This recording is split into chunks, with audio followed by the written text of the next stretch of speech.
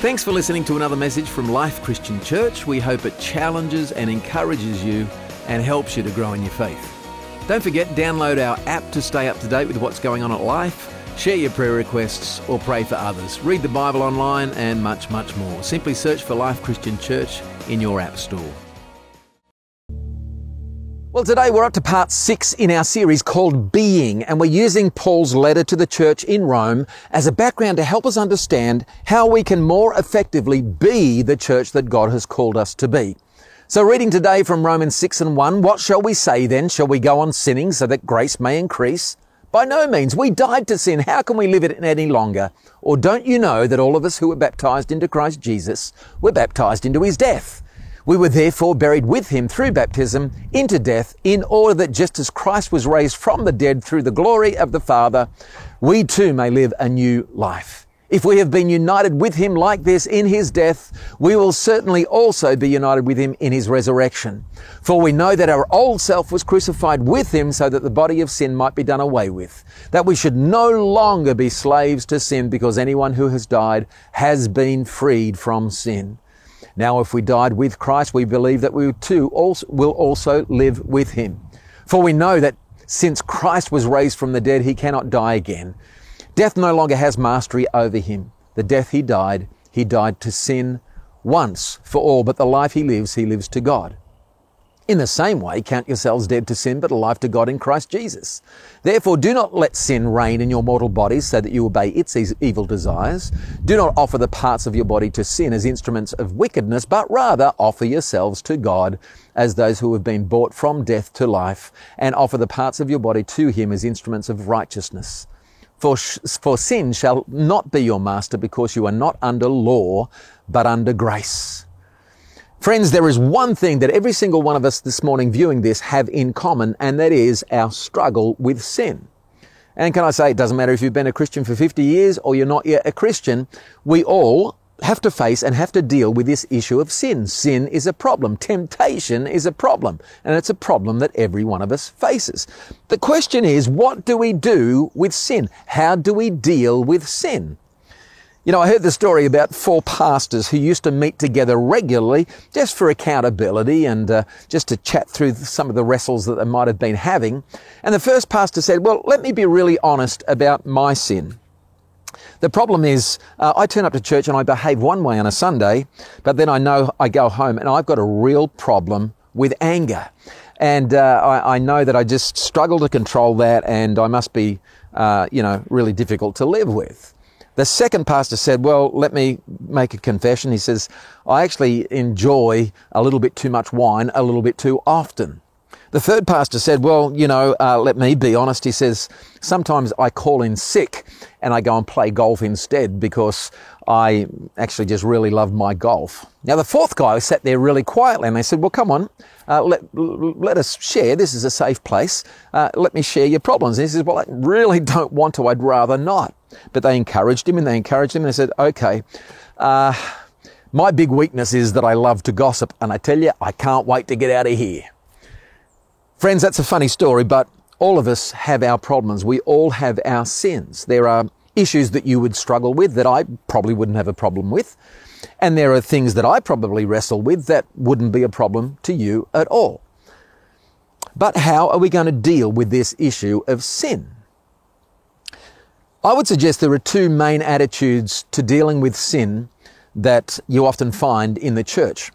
And Paul actually addresses both of these in Romans chapter 6.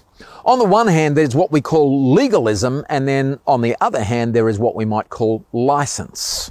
So let's dig into this. Legalism is really common, very common in the church, and it's a very, very easy position to adopt.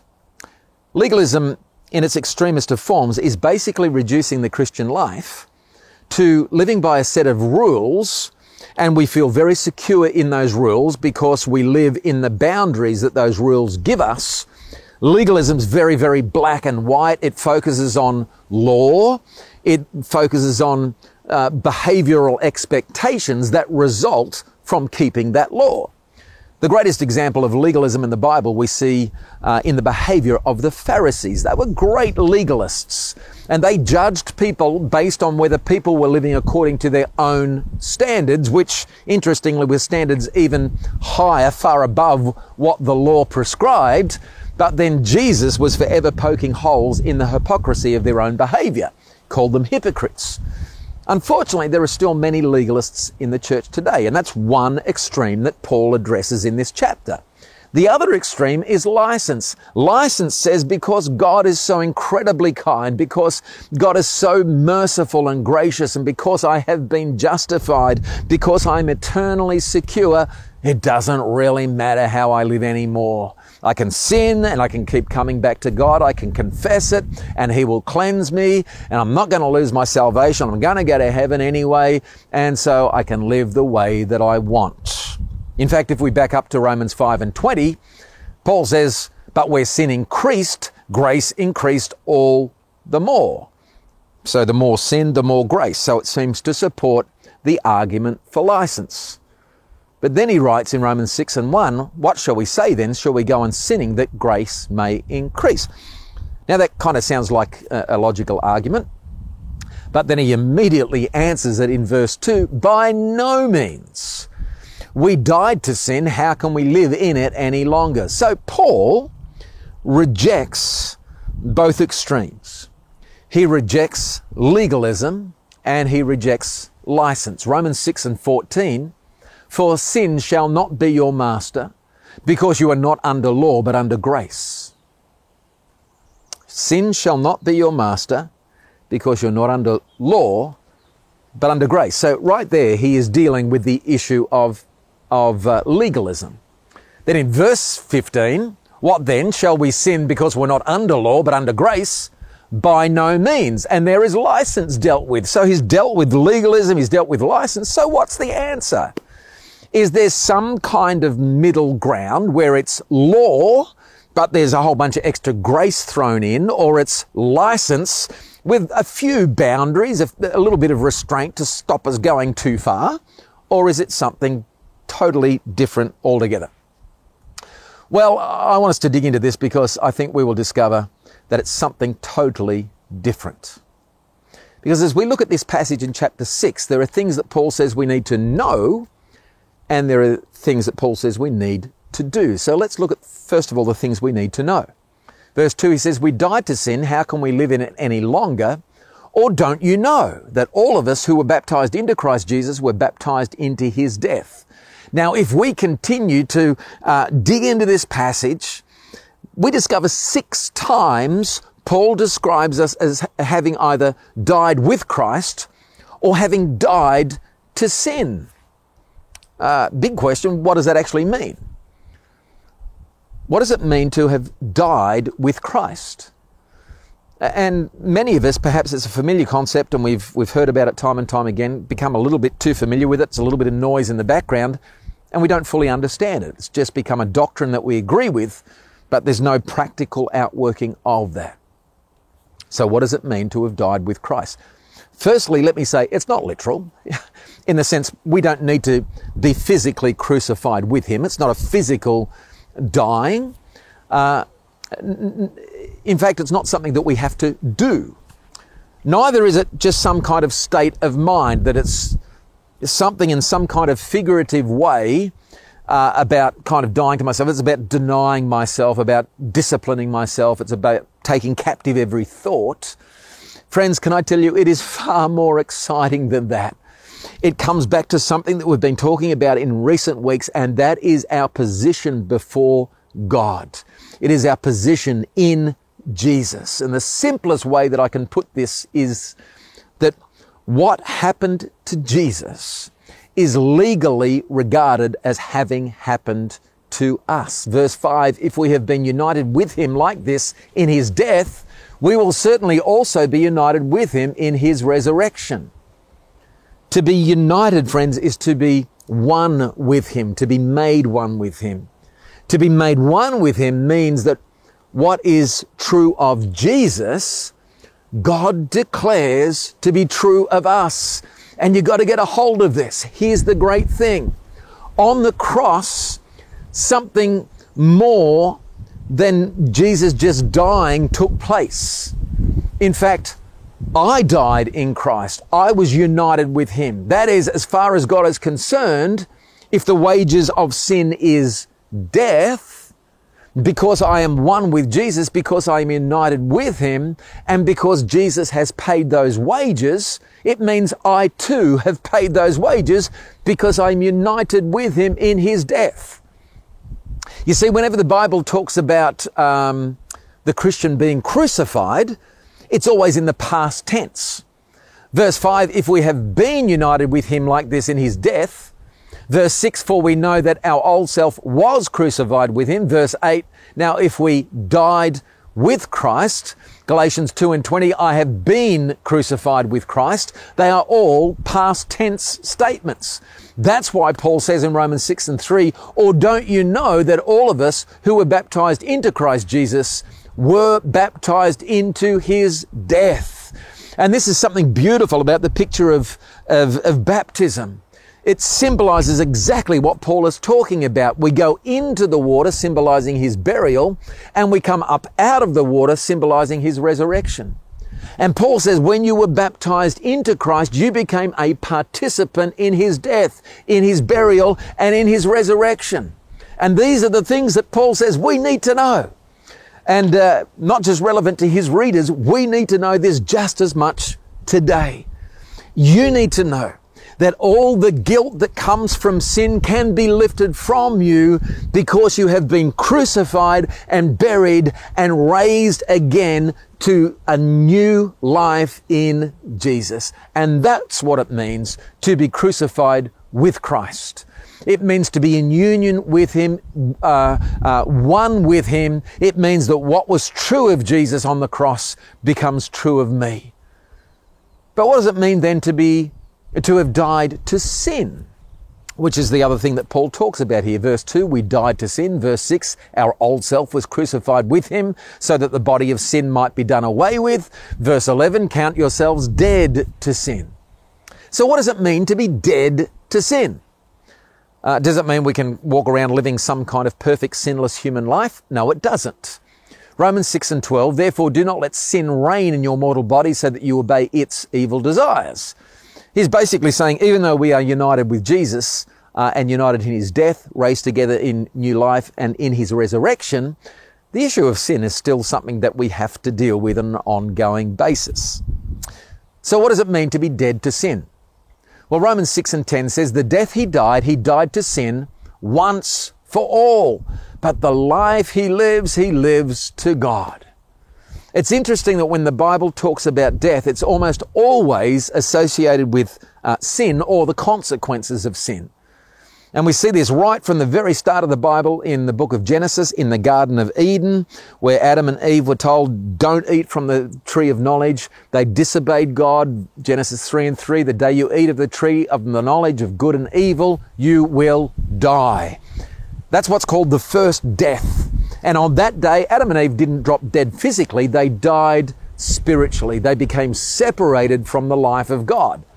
And from that point on, sin and death are connected right through the pages of God's word, right up until the very end in Revelation 21:8, where it says, but the cowardly, the unbelieving, the vile, the murderers, the sexually immoral, those who practice magic arts, the idolaters, and all liars, they will be placed in the fiery lake of burning sulfur. That's the second death. It's the second death. And again, sin leads to death. And Paul writes in Romans 5 and 12, therefore, just as sin entered the world through one man and death through sin, and in this way death came to all men because all sinned. Romans 6:22, the wages of sin is death. Let me ask you a question. What is sin's power? Friends, sin's power is death. What can sin do to you? It can destroy you. It can kill you. Its result is death. But when verse 10 says Christ died to sin, what that means is that the death of Jesus satisfied the demands of sin. The wages of sin is death. And on the cross, Jesus received in full the wages of sin.